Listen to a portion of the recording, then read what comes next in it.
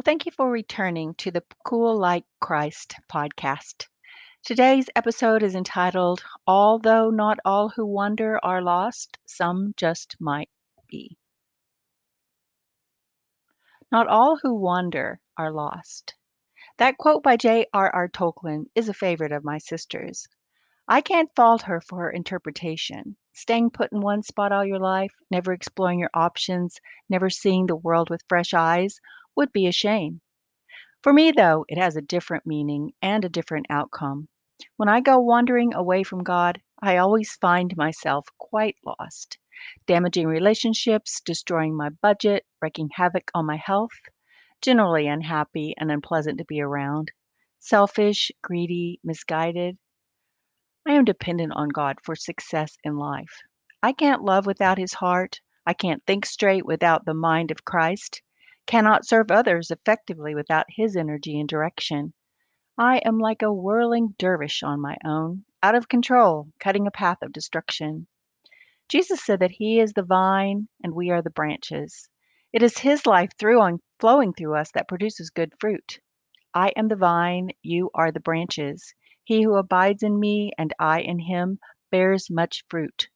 For without me you can do nothing.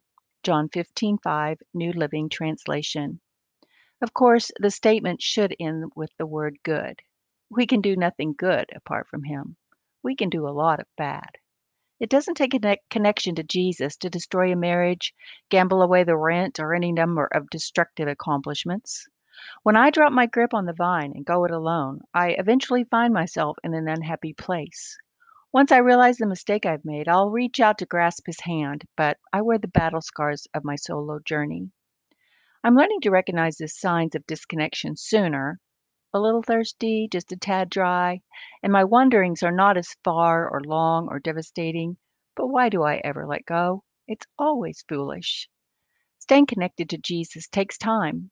Reading the Bible, listening to or reading books by faith building teachers, praying and listening to God, vacation, company, deadlines. Allow these things to interrupt your time with Him at your own peril. We are prone to wander, and when we follow our own path, we can wake up and find ourselves someplace we never wanted to go.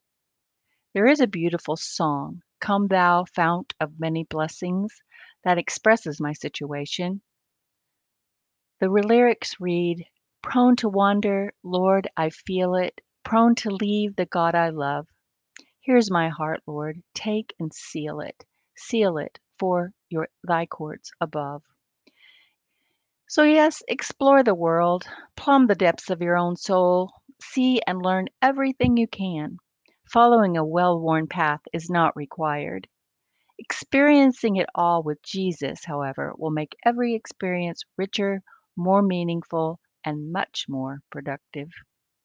How has going it alone worked for you?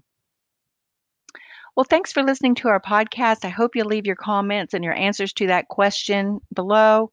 Um, and we hope that you'll be back next time. In the meantime, be blessed and have a great day.